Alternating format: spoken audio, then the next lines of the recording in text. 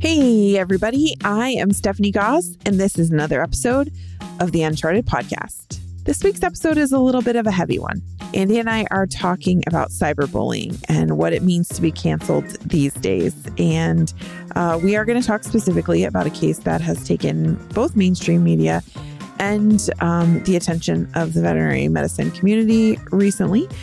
We are going to talk about the Maine hospital that was recently involved in an infamous case of cyberbullying. But if you want to hear more information and get the inside scoop on that story, head on over to the Cone of Shame podcast. The July 7th episode has all of the details. We'll drop a link below in the show notes because Andy had the opportunity to talk to the doctor involved in that case and their marketing media manager as well about how their team dealt with the situation both during and after. But what Andy and I wanted to talk about today is the idea of what it means to be canceled in veterinary medicine. This is something that is near and dear to my heart as a manager because I think it's something that we don't talk about enough. And we need to start talking about it more and make our teams aware of things that are happening when it comes to cyberbullying and kind of the comment section that has taken over the world. But also is near and dear to Andy as someone who lives his life very publicly on social media and who has experienced the ugliness and the backlash that can come with being online. And so we are going to talk about what do we do? What does it mean? What does cancel culture mean? What do we do when our clinics are involved in situations of cyberbullying, varying degrees? And while it was a very heavy one, this was a really good episode and we really enjoyed talking about this and I hope you enjoy it as well. So let's get into it, shall we? And now, the Uncharted podcast. And we are back. It's me, Dr. Andy Rourke, and Stephanie Burn It All Down Goss. That's so appropriate. Yeah. How's it going, Andy? It's good. Life is good. We're in the thick of the summer here. Is it like swelteringly hot over there? It's pretty brutal. Yeah, it's pretty brutal. Been some good swimming pool sitting weather, but but overall it's pretty brutal. It's been a busy time at the clinic. Yeah. I took my oldest daughter with me a couple of days ago. Just she wants to be a vet, she thinks, and so she went in and everything died. Oh, it was like it's when you bring your kid to work, and there was literally a crashing kitten. There was a 1-week-old puppy that was DOA. There was a transfusion cat. Not all of them were mine, right? But just more than one of them was mine. Yeah. Yeah. And That's so hard. We just drove home in silence. And then we were pulling into the driveway. We pulled in to the garage and I stopped and she just sat there. Then she said, "Does that happen a lot?" I was like, not kid. to that degree. Not to that degree. But it does happen. Poor kid. So her mother asked her, "Do you still want to be a veterinarian?" She was like, "Oh yeah, I do." So she wasn't totally turned off. So that's good. But man, I was bring your kid to death day. That's so hard. Like you think about going to work with your parents as like you're this exciting thing and you're discovering what it's like to be a grown up. And then that was a reality check in the Yeah. It's okay. That was some serious adulting there. Oh, yeah, we made it though. How about you? It's good. It's really good. It's, the middle of the summer crazy. So lots of travel is happening and camps and all of the things. So it's crazy busy, but it is really good. We're working on lots of fun stuff that is coming from Uncharted, and there's lots of stuff happening behind the scenes, and our team has been growing, and so it's things are good. It's busy. I'm not gonna lie. Like, I am ready for some summer weather. Summer here in Western Washington generally starts right about this time. So we're recording this just after 4th of July, and the summer starts the 5th of July. And the first 2 days of summer have been very disappointing. It has been overcast and gross. And I'm like, for the love of all that is holy, can I please just have some sunshine? Because this year weather-wise has been awful, but it's good. Yeah. It's good. That's So- awesome. We got big stuff coming from Uncharted in the back half of the year. And we just finished up the first launch period for the Dr. Andy Rourke Exam Room Communication Toolbox online on-demand course. And we hit and exceeded all our sales goals, which were legit. So super happy with that. Doing good stuff. Yeah, I'm excited to hear how it's going for people in their clinics. Like we've had a lot of people who have gotten the course and we're starting to hear like the feedback and the follow-up, and I'm super excited to see how that is going. Yeah. I think there's a lot of people who are looking at it for the fall to start doing some exam room training and stuff with it then. And so I learned with the Angry Client course that we have that people get it and then they just use it along, which is why I made it so modular this time, just to really make it easy to break up and use. But I suspect we'll be getting feedback on the course for the next year or two as people use it in different ways. And I'm gonna keep updating it and adding new stuff and replacing stuff if I feel like it ever feels outdated. It needs to be freshened up. So anyway, that's the plan. And I think one of the things that's great about it is that like right now, it's a great time to have something that is asynchronous, right? Because everybody's shorthanded, everybody's super overwhelmed. And I have actually been talking to a bunch of vet friends from outside Uncharted this last week, just catching up with people because the kids are gone and I actually can have a phone conversation without getting interrupted. It's amazing how that works. But I've been talking to people and they're just like, I'm training like 4 new people at once. One of my friends was like, we literally have 8 new people who have started in the last 30 days and it's chaos. And so we were talking about how nice it is to have a plan and a structure that allows you to be like, okay, today is one of those days where I literally cannot with you and with not you, don't take it personal, but like I cannot, I need to focus on our patients or our clients or whatever. So, but here's some learning, like here's an actual structure. And so to be able to use it asynchronously is super, super awesome. And I am really looking forward to diving into, we've got the Get Shit Done conference is coming up in October, and we're totally talking about how do we get shit done shorthanded, because everybody is shorthanded right now. And we have to start to think outside the box and think about how do we redo some of the stuff that we've done the same way for a really long time, because what we've always done is not working. And so I'm super excited to get together with everybody and have some really good conversation about how do we solve some of these challenges. Yeah, you don't need to be an Uncharted member to come to that either. So we try to make it really accessible. But yeah, it's virtual. Everybody can jump in. But yeah, we've got a ton of stuff coming out the back half of this year, and then into next year is going to be the year of Uncharted. I think it's looking pretty incredible in a lot of ways. Yeah, we're going to have some fun. This episode, I don't know how fun this episode's going to be, but I think it's a really timely one, and I think it's really something really, really important to talk about. So you just recently, I think the episode dropped this week, right? Today? Yeah, July the 7th is the day that we're recording this. It's the Cone of Shame episode. I got to interview the lead doctor. She's an emergency critical care specialist and the communications manager for Rare Breed vet clinics. Their hospital was the hospital in Maine. And I'm intentionally not giving a ton of details because I don't want to stir things back up for them.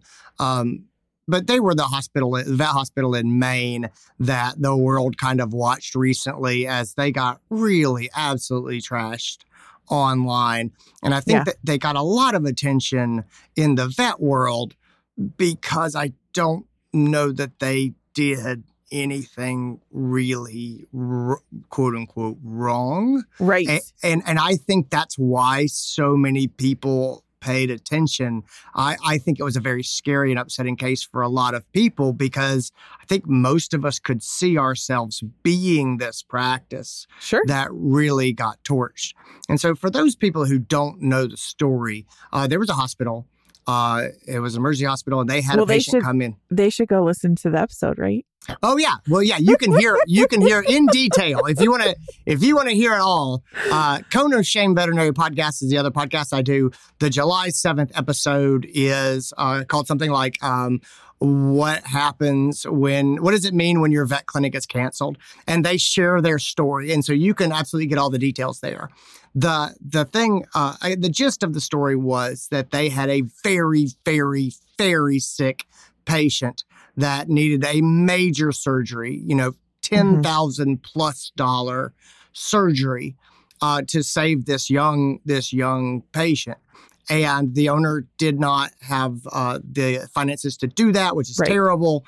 After a lot of discussion, the owner said, is there someone else that would take this dog and pay for the surgery, and I would give them the dog? And the clinic found a rescue group that would pay for the surgery. Right.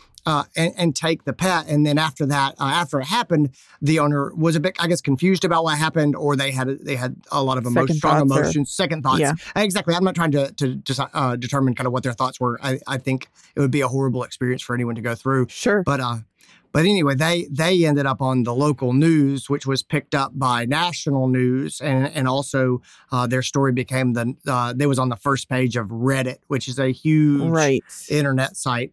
And anyway, literally thousands of angry phone calls came into the vet clinic that in one day. Yeah. And it was just they had to shut the phones down, and death threats and a police presence was required. And it was just this absolutely horrible thing. And so anyway, I don't want to say that's the basic story of what happened there. Yeah. So we're not necessarily today, you and I aren't necessarily going to talk specifically about them, but in talking about this case and in you doing the Cone of Shame episode with them, you and I were talking back and forth about cancel culture in general and cyberbullying. And you and I both said, like, we can totally empathize here because it's so easy to imagine our own clinics in their shoes, right? And we were talking about the context of, being that feeling you get when you get a crappy review or your name gets dragged through the mud in local Facebook groups, or, you certainly have dealt with the online trolls and commentary through the Dr. Andy Rourke site over the years, right? Like I think all of us immediately felt this empathy towards this clinic because we looked at it. I know I looked at it as a manager and was like, they did so many things right. And they, and they were smart, and yet they're still in the middle of this. And it was heartbreaking. And like you said, I think that's why so many of us in veterinary medicine looked at this and went, what the heck? And how do we change this? How do we stop this? They had documentation of everything. They had legal documentation. They had signed contracts. Like they had none of this was sort of fly by night. Like it was all stuff that they had clearly set up to be able to make things like this happen, and they still ended up dealing with a lot of over the top reactions and a lot of hate. And one of my sort of personality traits is when things like this happen, I tend to look at it and go, what can we learn from this? And I feel like there's got to be something that the rest of us can take away, because I'll be honest, I don't think this is going away. Right. I think this is probably becoming more common, at least in the short term. I hate it. Veterinary practices make good villains. It's really it. It's very easy to whip people up into an emotional frenzy when you cast veterinarians who are supposed to be, everybody hates a hypocrite. They hate a hypocrite. And so if a story comes, and the other thing is everybody wants a simple story.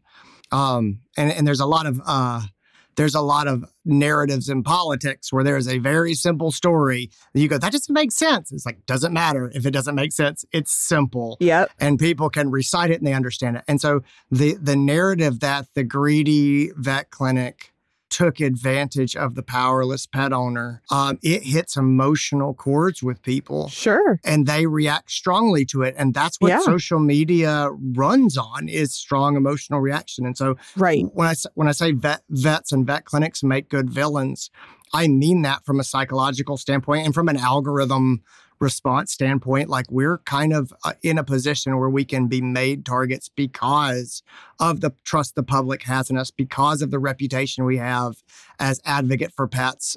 People can tell a story that paints us as hypocrites, as people pretending to care when we don't. Right. And that gets an emotional reaction pretty regularly, which is why I don't think this is going away. And I hate to say it, but I think it's going to be part of our profession. And and that's why I think it's something we should start to talk just pragmatically about. Yeah.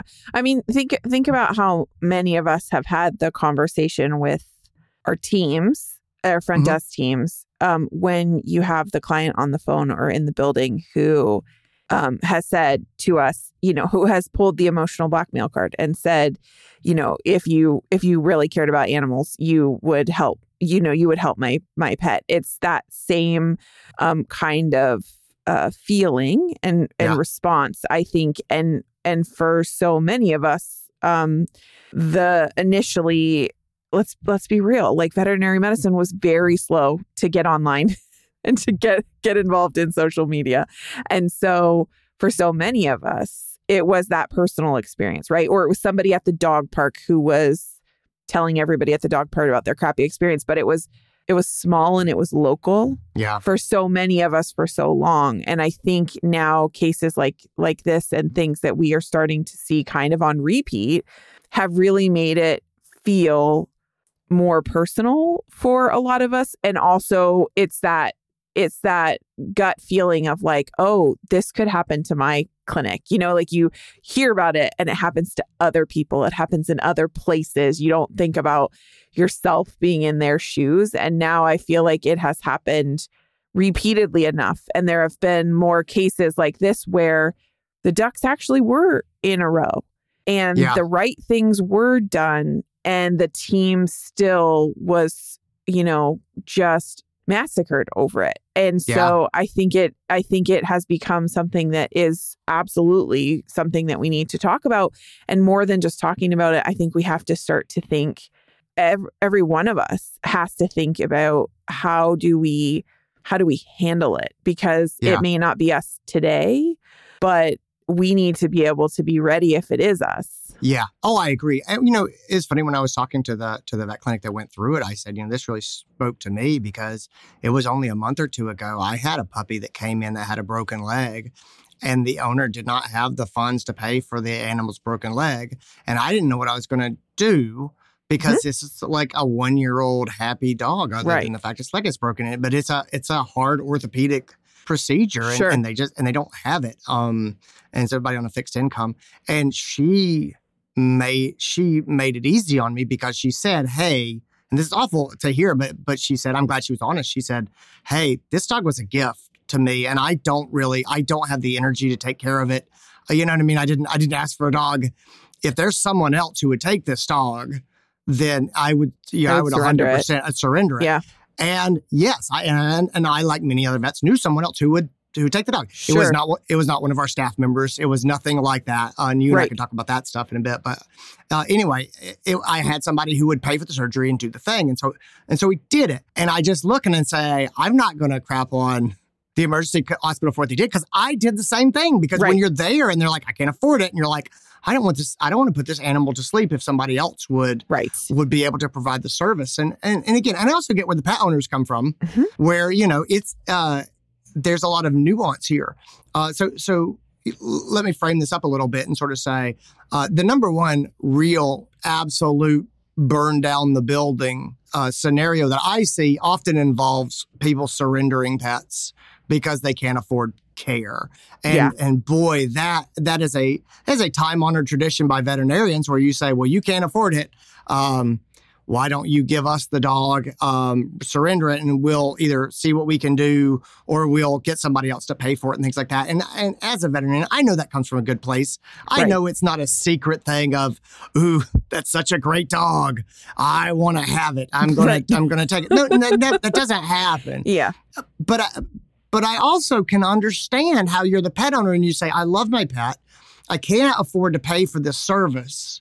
You're willing to do the service and then give the dog away why don't you give it to me? Because I love it more than anyone else will love it. And I see that a lot. I see that especially a lot when there's not someone who's like, I will pick up the bill. Right. But it's like, anyway, there's a lot of weird things like that in the way that we have traditionally done these types of cases. I think it's getting worse because, guys, we didn't used to do $10,000 surgeries. Right. Like that just didn't happen. Yes. And so that's not a thing that existed in the past. So that ratchets up the stakes. And now we've got these procedures that people really struggle to pay for.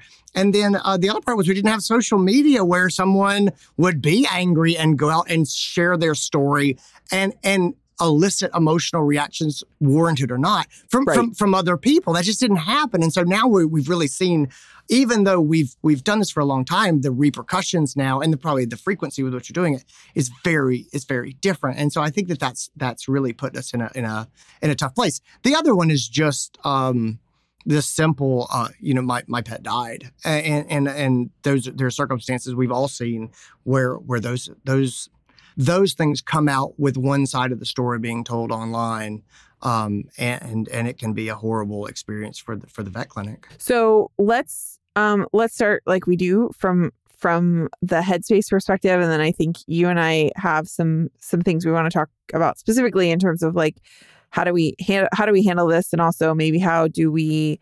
I don't think you can avoid it, right? Like I don't think we are not solely in control because it involves clients, right? It involves people outside of our control. Yeah. But how do we mitigate the impact for the team, certainly, and for the clinic, but from a headspace perspective, like where do we start with this? So I thought a lot about this because I was like, what's the takeaway from what we've seen, and when we see clinics just getting sort of burned online and things like that, and their reputation is really just taking a beating. Yeah, I think the first thing is I could speak from personal experience as someone who has been torched and pitchforked online many times for different things.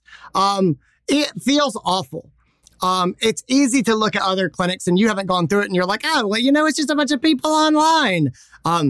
It feels like your reputation is being destroyed. Like everything that you built is being torn down. If you are the doctor that is being named here, you feel like no one's ever going to trust you again to do your work, and that all of the good you've done in the past doesn't count for anything. And I can tell you that is a horrible emotional experience, but I have found that to be the most common path for most of us who are going through this. And so just know this feels awful. It taps into this caveman part of our brain, right? The tribal status part of our brain, where we are these tribal community building people, and being shunned from the fire circle is to die in our caveman mind. And when we see our reputation being torn down, we are being publicly shamed by the tribe. It presses emotional buttons in us that are real hardwired and that are ancient. And it gets a response that's really hard to imagine if you haven't been through it. Those are the big opening validation things, is just know if this happens, it's going to be awful. Well, and I think you and I talk a lot about headspace, obviously, on the podcast. And one of the things when it comes to dealing with a lot of other situations that we have talked about repeatedly is the idea of, we can't take it personal. And this, I think, maybe more than anything else we've talked about, like it almost feels when it's your clinic, when it's your medicine as a doctor or a paraprofessional staff, or when you're getting ripped by a client for the way you treated them from a customer service perspective, I felt like it was impossible to not take it personal, right? And I know rationally in my head that there is a person on the other end of this. There's a pet owner who is emotional, who loves their pet, who cares, who is hurt. And I know that rationally hurt people, right? Mm-hmm. We've talked about that before. And yet more than anything else, this is a place where, from a headspace perspective, it is really, really hard. And for me, being in the middle of it, at one point in time with my clinic, like it felt impossible to not take it personal, and that's a really hard thing. Like we should acknowledge that, and rationally, I think a lot of us know in our brains we should not take this personal because hurt people, and we can, but knowing that and actually embracing it and breathing it and living it is really, really, really hard. Well, this is why it's so much harder in situations like this. When there's an angry client and they call you and they talk to you and they say, "You're stupid," you go, "That's one person." Right. And that's a hurt person. Right. The problem with stuff like this is you have what appears to be 1,000 people all agreeing that you're stupid. And so me saying, well, that's her opinion and she's an angry person, that's much easier for me to keep that in proportion than 1,000 people told me that I am terrible. How could 1,000 people be wrong? I mean, there's so many of these people and they're all so angry and they're all talking about how horrible I am or about how horrible the clinic is. And that's where social media, as we have it, it really drives this. Things to remember here with social media are a few people can sound like a ton of people. Yes. And the first time I got into it with a group that did not like something that I had said or not said, I ultimately ended up going back and finding it was 6 people, but they used all the different platforms. They called on the phone, and then when one of them would post, the other ones would jump in and comment and sort of tag other people. But really, there was 6 people who were all clearly well connected, and they may have all been related. I don't know. They could have been one person with 6 accounts. I don't know. But man, it felt like a stampede when it was happening. But you're hearing all of these voices, and so social media is awful about making a couple of people seem like a ton. It's also awful about making the most passionate voices seem like the most important and the loudest. Yep. And that is one of the things that as a beef I really have with social media is people are like, it gives everyone a voice. And I say, it disproportionately amplifies the angriest people. It makes small groups seem like big groups, especially fringe groups. And it amplifies misinformation and things that aren't true because those things get a lot of attention and they spread quickly. And so it's not like just having a conversation. It is set up in a way that really is negative in its impact on people who are at the receiving end of this. The last part about it is our own psychology, too, is stepping back. And I talked about sort of a caveman, status. And we've talked about negativity bias a ton of times. We tend to remember the bad things that happen over the good things. Right. We have a bias towards remembering what went wrong at the clinic instead of what went right. When it started off and I said, I took my daughter to the clinic and everything died. Of course, that's not true. There was actually a litter of... There was puppies. There was a laundry basket full of puppies that came in. And my daughter just melted and loved it. And she talked about that as much as she talked about the other stuff. But I only like, oh, this was awful. Everybody died. Everybody died. That's negativity bias. And I have it just like everybody else does.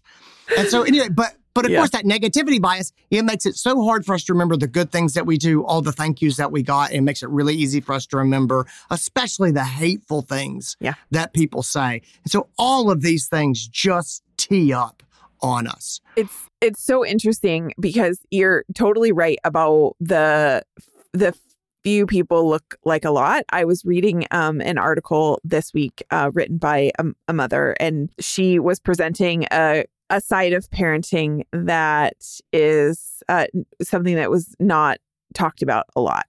And the article really resonated with me, and like in a huge way. And I was like, oh my God, it feels like somebody crawled inside my brain. And so I very rarely go in the comment section because I know what the comment section is like because of what we do for a living. Oh, exactly. So I very rarely travel and traverse the comment section, but I appreciated this article so much. I opened it up and I was pleasantly surprised because the first 20 comments were all from people like me who were just like, oh my God, thank you for sharing. Yeah. We don't talk about this. I appreciate this. And then immediately I lasered in on the first horrible comment from someone who was like, you're an awful person, you're a horrible parent, like you shouldn't be, people like you shouldn't be allowed to have children. And then there was a whole litany of comments from other people who agreed with that person, right? And I remember thinking to myself, if I was the writer, I would 100% have ignored all of these positive comments about how this resonated with so many people. And I would have focused solely on that negative people ripping you apart. And your point was so good, because after a while I looked back and I was like, there's the good and the positive comments here actually really truly outweigh the negative. But I guarantee that for that person, the negative was really hard to ignore, because it was just it was small, but it was so awful.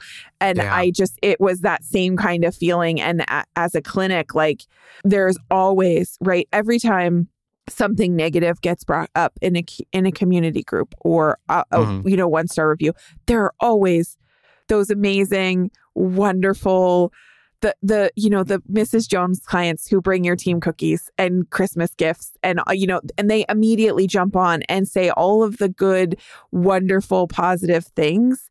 And yet our brains are just hardwired to dismiss that good, I think, so much easier than we can let go of the negative. And it is hard. This is a hard headspace one to overcome, I think, because you have to be really intentional. And it takes a lot of emotional work, which is hard. And so for a lot of us, it's like, oh, okay, it's easier to let that little negative voice start shouting and ranting in our heads and think, well, maybe I am a bad doctor. Maybe I did do something wrong. Maybe I should have offered to do the surgery for free, right? Like, am I a horrible person? Maybe I should do, and it's really easy to let yourself slip into listening to that voice in the moment of like, if I was a good person, maybe I would have done this, which is so negative. It's hard and it's crappy. Well, of course. And the benefit of hindsight is great. So I've been doing this for 15 years now online. And the number of people who will show up with hindsight and say, oh, wow, you should have seen this. Like, give me a break. After you know how the story ends, you can totally go back and critique decisions that are made. Sure. All right. So I'm gonna wrap up Headspace here with some positive Headspace. Okay. Because this is I want to validate the crappy sludge that people are going through when they get dragged into a local Facebook group, when they get beat up online, all those things. All right, now it's time to get our head into a place that is going to be good. Number one, know that this often is not fair. Life is not fair. This is not fair. This is one side of the story that's being told publicly. And because of our professionalism, because of medical ethics, because of legality, we're often not able to tell our side of the story. We're generally not able to tell our side of the story. Right. And that is not fair, but it's real. So at least take heart in the fact that this is not fair. And most of us know it's not fair. Keyboard disassociation is real. People will say horrible things online that they would never say to a quote unquote real person. Right. Yes. There are a lot of people out there, I think, who have a good heart, especially when it comes to animals. I think a lot of them often feel powerless and sort of impotent to actually affect change for animals they care about. And so when the opportunity to punish someone that they are told is a villain comes up, they do it with glee, right? There are people out there, I swear, who all they want to do is beat somebody up, but they don't want to be a bad person. So they wait for the opportunity to beat someone up and tell themselves that they're a hero for doing it. And they jump on those opportunities. I think that you see those people, they're just brawlers online, but they only are bullies when it's justifiable. And I don't like that. That is a subculture on the internet. But those people just lurk out there looking for something to do. And the last part is, and this always, this is the one that hurts me. This is the one that stings. Is when our colleagues, other veterinarians, vet techs, people who work in vet clinics, they will often come in and critique. And they will say, well, you should have done this. Yeah. Or you should have done that. And again, hindsight is 20/20. Should is a dangerous word. Well, and you say, well, why do they do that? When I'm getting beaten up online, when people are saying I'm terrible, when I'm getting a 1-star review and people are piling on, Right. why would another person who doesn't know me come in and say that? And the answer to that question, I believe, is we as colleagues, we want to believe those people made a mistake. Sure. Because that means that it won't happen to me because I wouldn't make that mistake. And we can tell ourselves that this is not going to happen to me, and we can feel safe. And so when you see people online who come in and say, well, they never should have done this and they never should have done that, those people are trying to convince themselves that this would not happen to them because they would know better. And that, my friends, is bullshit. And it is. But you see it all the time. True story. And again, like, you see it in horror movies. People are like, oh, she ran into the basement. Right. I would never do that. You're saying that because you want to believe that you would survive the horror movie. Right. But you wouldn't. You would be killed.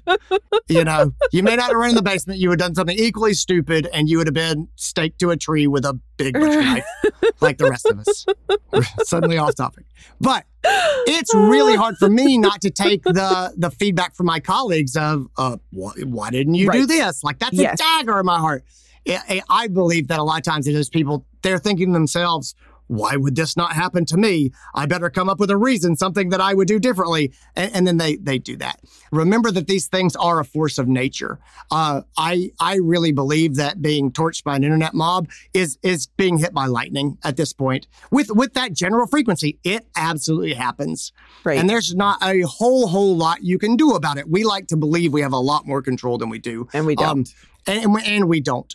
And your good heart is not going to necessarily get you out of this. In fact, we can look at the things in Maine and say sometimes no good deed goes unpunished. Sometimes going above and beyond is really what sets you up to make people really angry. And boy, that's unfair, but it is 100% true. So I think these things are more and more just something that happen. And there are cases where people do bad stuff and they get caught. Don't think I'm not saying that. But in most of the instances I see, this could have happened to 100 other vet practices that same day. Anyway, this too shall pass.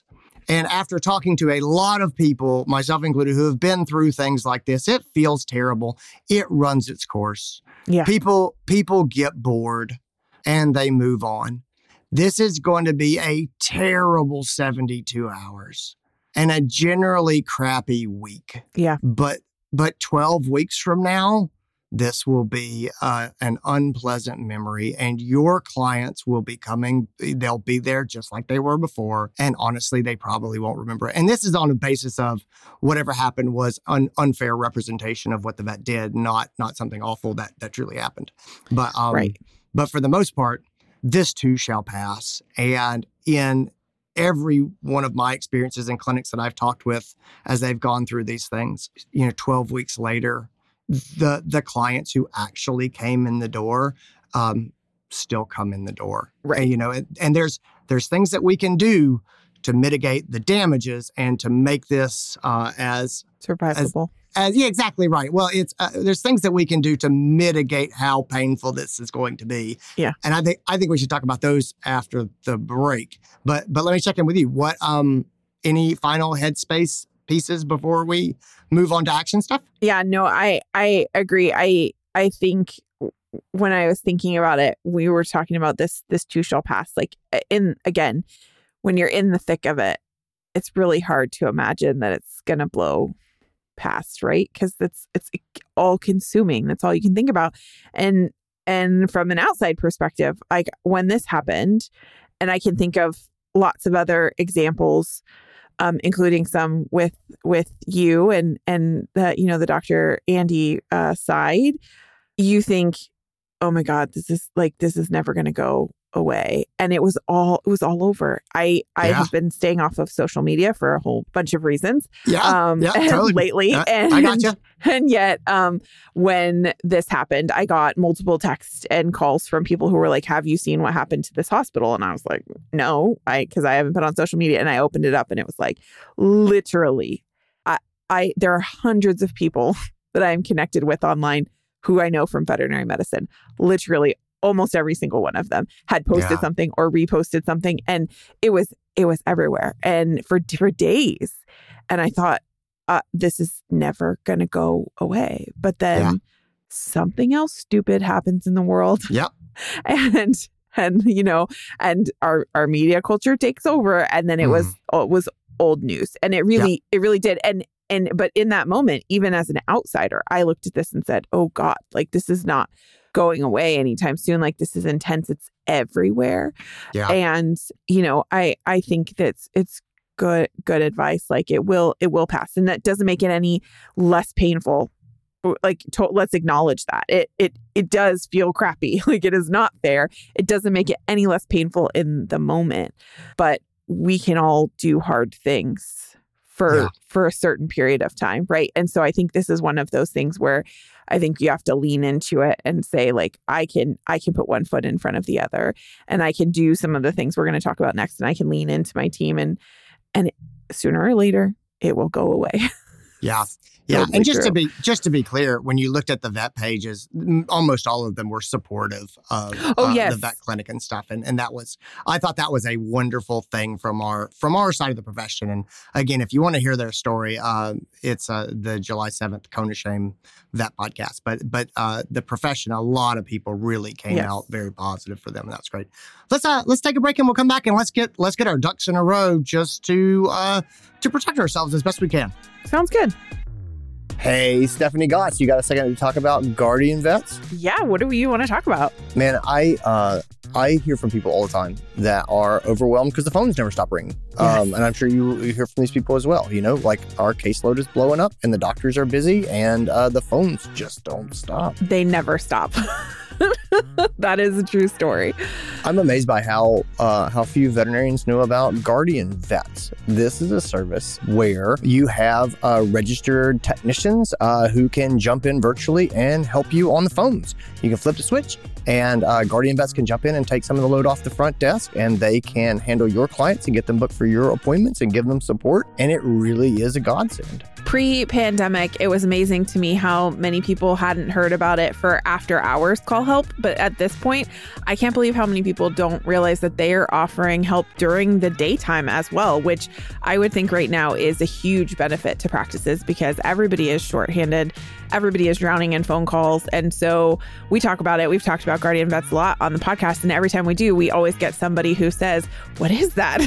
Guys, if you're not familiar with guardian vets, if you think that you could use some help on the phones or up at the front desk, check them out. It's guardianvets.com. And if you mention our podcast, me and Stephanie Goss, you get a month free. So check it out, guardianvets.com. Hey everybody, this is Stephanie, and I'm going to jump in here for one quick second and make sure that you know about a few things that are coming up that I'm pretty sure you're not going to want to miss. But before I do that, I have to say thank you. Thanks to a generous gift from our friends at Banfield Pet Hospital, we are now able to provide transcripts for all of our podcast episodes, and we have to just say thank you so much. Andy and I have wanted to make the podcast more accessible, and when we were pondering the idea of how do we make transcripts a thing, our friends at Banfield stepped up in a big way and said, hey, we are striving to increase accessibility and inclusivity across the profession. This fits with that mission for us, and we would love to sponsor it. So the 2022 podcast episodes are all now being transcribed and brought to you by our friends at Banfield Pet Hospital. To check out the transcript and find out more about what Banfield is doing to increase accessibility and inclusivity across the vet profession, head over to unchartedvet.com/blog, and you can find each one of the podcast episodes and a link to find out more about equity, inclusion, and diversity at Banfield. And now, people, I am going to jump in here for one quick second and make sure that you know about a workshop that is coming up. It is called Navigating Neurodiversity, Your Clients, Coworkers, and Self. And it is with the amazing Dr. Amanda Doran. Amanda is an Uncharted member. She is a wonderfully kind and funny person, and she is going to be leading us through a conversation about learning how to navigate interactions with different individuals and creating a culture within our practices that is both supportive of and inclusive of neurodiversity. It is a really, really important topic. It is one that I think needs to have a lot more discussion in veterinary medicine, and we are really excited to be bringing this one to you. It is happening on July 27th. It is a 7 p.m. Eastern session, so it is 2 hours. It will be over at 9 p.m. Eastern, which means 4 p.m. Pacific, 4 to 6 p.m. Pacific time, and it is $99 for members of the public, and it is free, as always, for our Uncharted members. And this workshop is awesome. We also have more coming up throughout the summer, and the calendar at unchartedvet.com/events is constantly being updated. I encourage you, if you are not currently an Uncharted member, to head on over to the website, check out what's coming up, and remember that all of our workshops like this are free for our Uncharted members. And now, back to the podcast. All right. So what are we doing here, Steph? Are there things that we can do? We already said there's a force of nature. Does that mean we just throw our hands up and just let it go and hope that we don't get hit by lightning? Yes and no. It depends, right? Acceptance is important, but also yes. Yeah. I do think that okay, you know that lightning strikes happen and you can't control that. And yet, does that keep me in my house for my whole life to avoid the lightning? No. And I think it's that same, I think we have to adopt that same mentality, right? Like we have to open our eyes to the fact that this is a cultural shift and it is happening more and more frequently, like you said. And I think we can't, I don't want to live in my house and hide for the rest of my life, right? And so at some point, I think that all of our rationales have to shift to this is a possibility. It might be a small possibility if we do things, especially if we do things to set ourselves up for success. But even if we do all of the right things, it could still happen. Yeah. There's, we say, it is a force of nature. There's a quote from the Quran that roughly translated it says, "Trust in Allah, but don't forget to tie up your camel." and I'm like, that's it. 100%. Like it is like, yes. Well, we're going to trust that everything is going to be okay from above. Yes. And at the same time, I'm still just going to go ahead and do the basic thing that I can do to prevent hardship for myself. I love it. It's brilliant. Yeah, it's pretty great. That's right? Like there are things that we can do, and we're going to talk about some of those and things that we should do because we want to try and avoid it if we can. Sure. And there are things we can do preventatively and then to avoid it, and then things that we can do to mitigate the impact when it does happen. But I think you have to recognize that it's a possibility. Sure, of course. So first part is acceptance. It might still happen, but there are things that we can do. So I was thinking about this a lot and go, okay, well, what do we do? Well, we do have things that we can at least put our thumb on the scales. We can reduce the probability of this happening, and we can try to reduce the severity of things like this happening when they do occur. And so those are the big things that I'm going out. Obviously, if we can, we're going to avoid it. So how do we avoid it? Clear protocols and intentional decisions. Right? Yes. Especially about money and surrender. Yes. What are your policies when clients can't afford procedures? Yes. Do you allow people to surrender pets? I am getting less and less okay with this just because of how the world is changing. Yes. I am definitely not okay with I don't like people surrendering animals and those animals getting passed off to the staff. There's a lot of things I don't like about that. But that's my biggest pet peeves. Yeah. And that's really hard to defend. It's sort of like this person who wants the pet can't afford it. So now we're going to give it to Carol, who has too many pets and doesn't really want another one, but she's going to take it because we're going to emotionally blackmail her into doing so. Yes. I don't like that. So anyway, what are your policies? Like, are you doing this? How do you do this? What paperwork is involved in this? What does the pet owner have a chance to come up with money and get the pet back in a certain amount of time? All of those things need to be thought out about what exactly are you doing. And let's be clear, like in this case in particular, when I looked at it, I wanted to stand up and like give them this hospital a standing ovation, because I was like, look, here's this hospital that had policies, that had protocols, that had thought about some of this and done all of the right things. And then I took a step back and I looked at my own practices and my friends' practices and did some asking. And for most of us, we haven't talked about it. We haven't thought through it. For most of us, it's like the common situation is, Dr. Rourke goes into the exam room and then the proverbial shit hits the fan. And then Dr. Rourke comes out of the exam room and we all huddle up in the treatment room and go, what are we going to do here? Do we offer them to, because we do care and we want to take care of the patient. We want to take care of the client.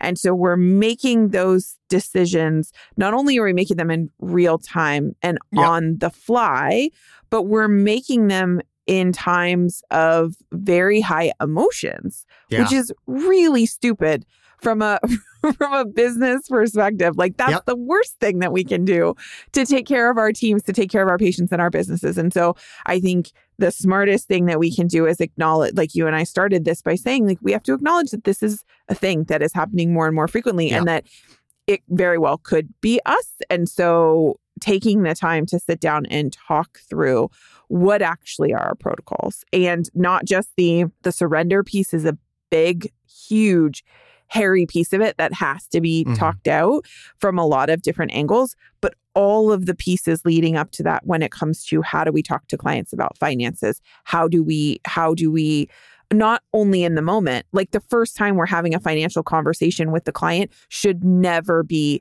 in that case of an emergency, right? And for so many of us, it's the same. As it is when we're having the surrender conversation. It's happening because now the emergency has happened, or now the unexpected has happened.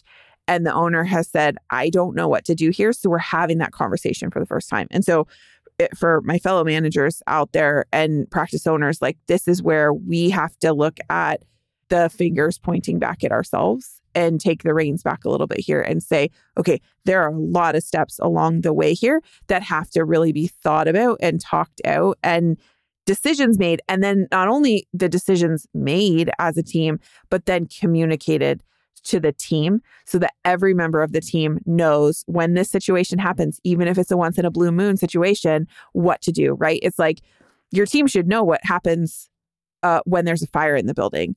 You shouldn't have a fire in the building with any regularity, right? Yeah. But if that happens, every member of your team should know what to do, and that adrenaline takes over. It should be the same in this kind of situation, even though we're way more likely to face having to have the financial conversation or the emergency conversation or the surrender conversation way more often than we are a fire in the building. But we put more time and energy into that kind of disaster planning than we do into this. And so this is where I can't soapbox on this hard enough.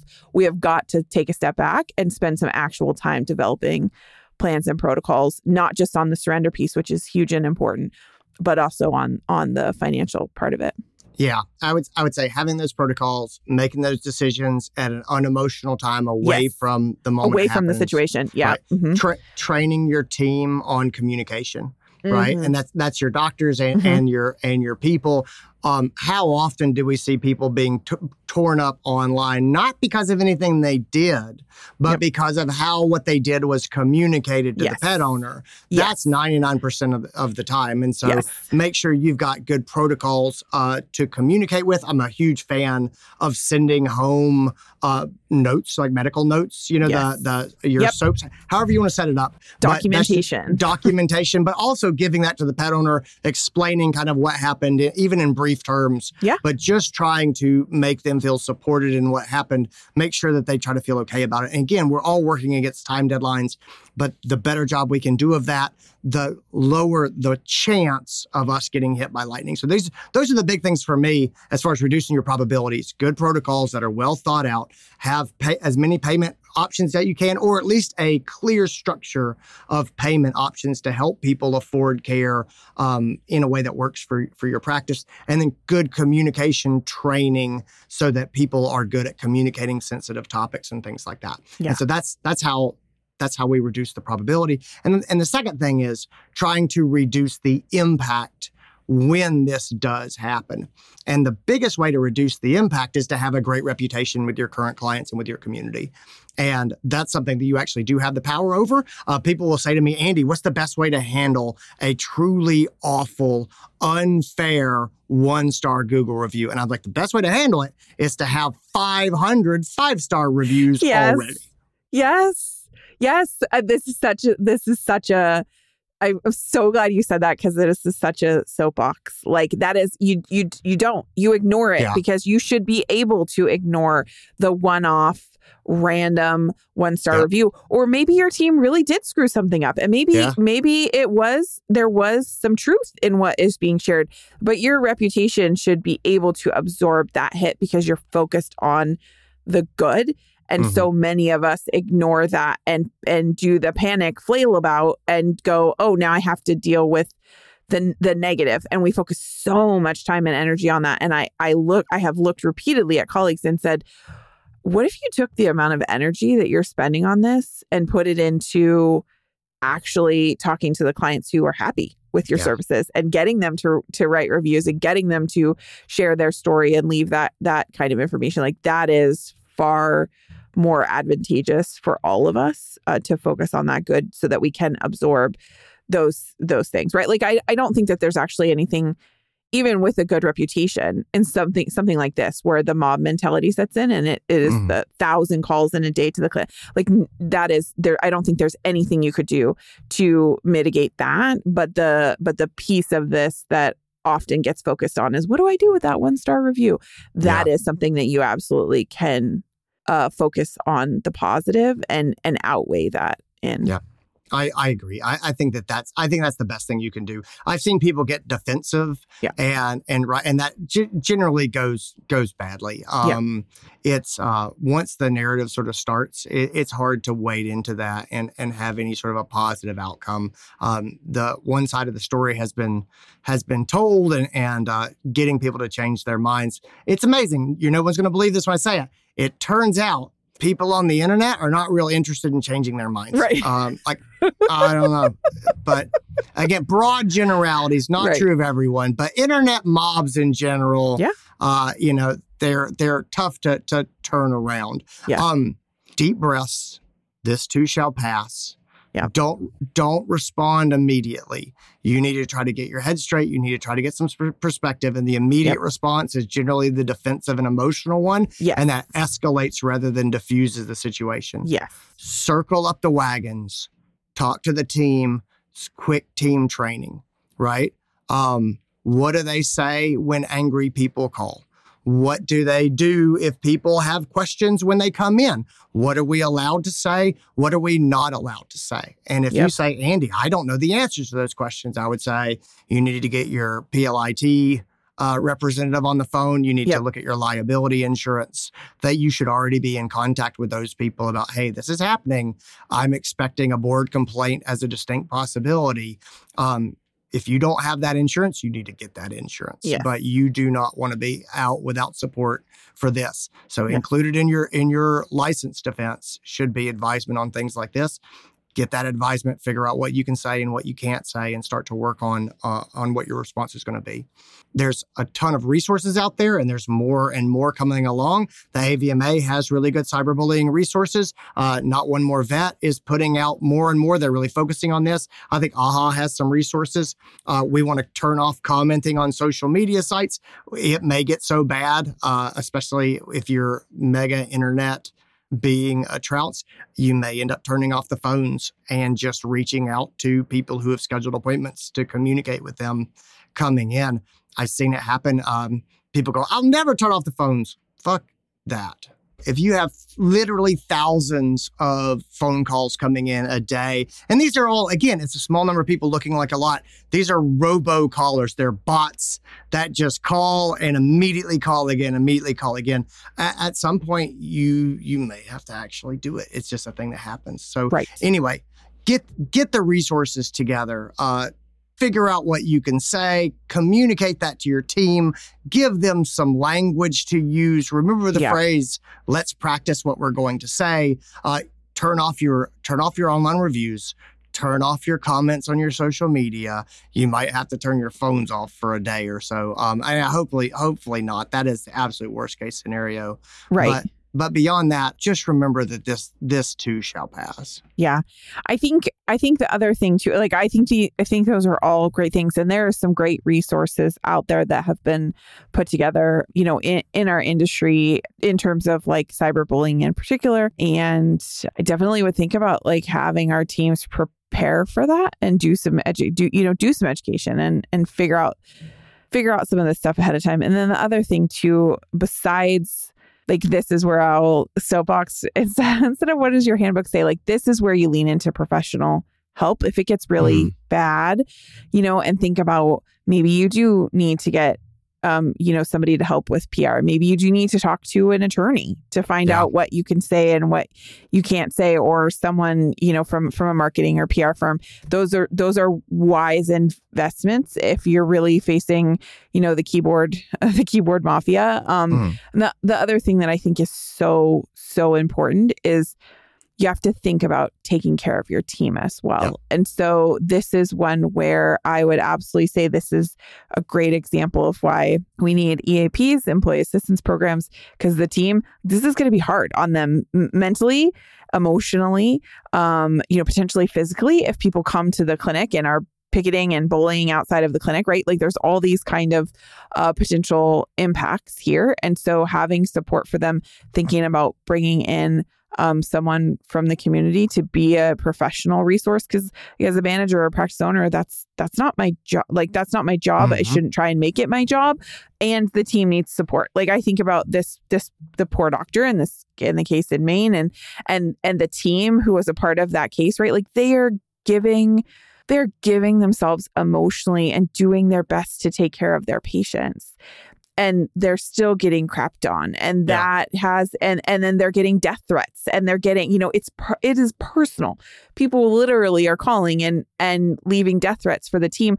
That has a emotional, psychological impact far beyond what I think a lot of us can imagine. And so the last piece of that for me is that there has to be support and resources for the team. It is not your job to know what those resources are from a professional perspective, but as a practice leader, it is 100% your job to make sure that your team has access to those resources. Yeah. And get them taken care of. Yeah, I agree. The last thing that I would say is lean into the work and lean into your purpose. So if you're going through this, try to keep your team focused on the actual clients in the building. Yeah. On doing the work, on taking care of the pets, on serving the people who are not faceless people on the internet, but are actual real people who know you and who come in. Yeah. I think that's the most mentally healthy thing you can do is try to recognize that a lot of this is noise, and the people who actually come in and know you, they're the ones who matter. And the pets that you're actually going to put your hands on, those are the ones that you can help. And so just trying to focus in and really think, not in the existential threat level, but in the what's right in front of me that I can actually do, and who here can I actually show how compassionate I am to. That's all you can do, and so I think that's where you should focus, and you try to get the team to focus there. I think that's about the best path forward. Whew, man. Yeah, that's heavy.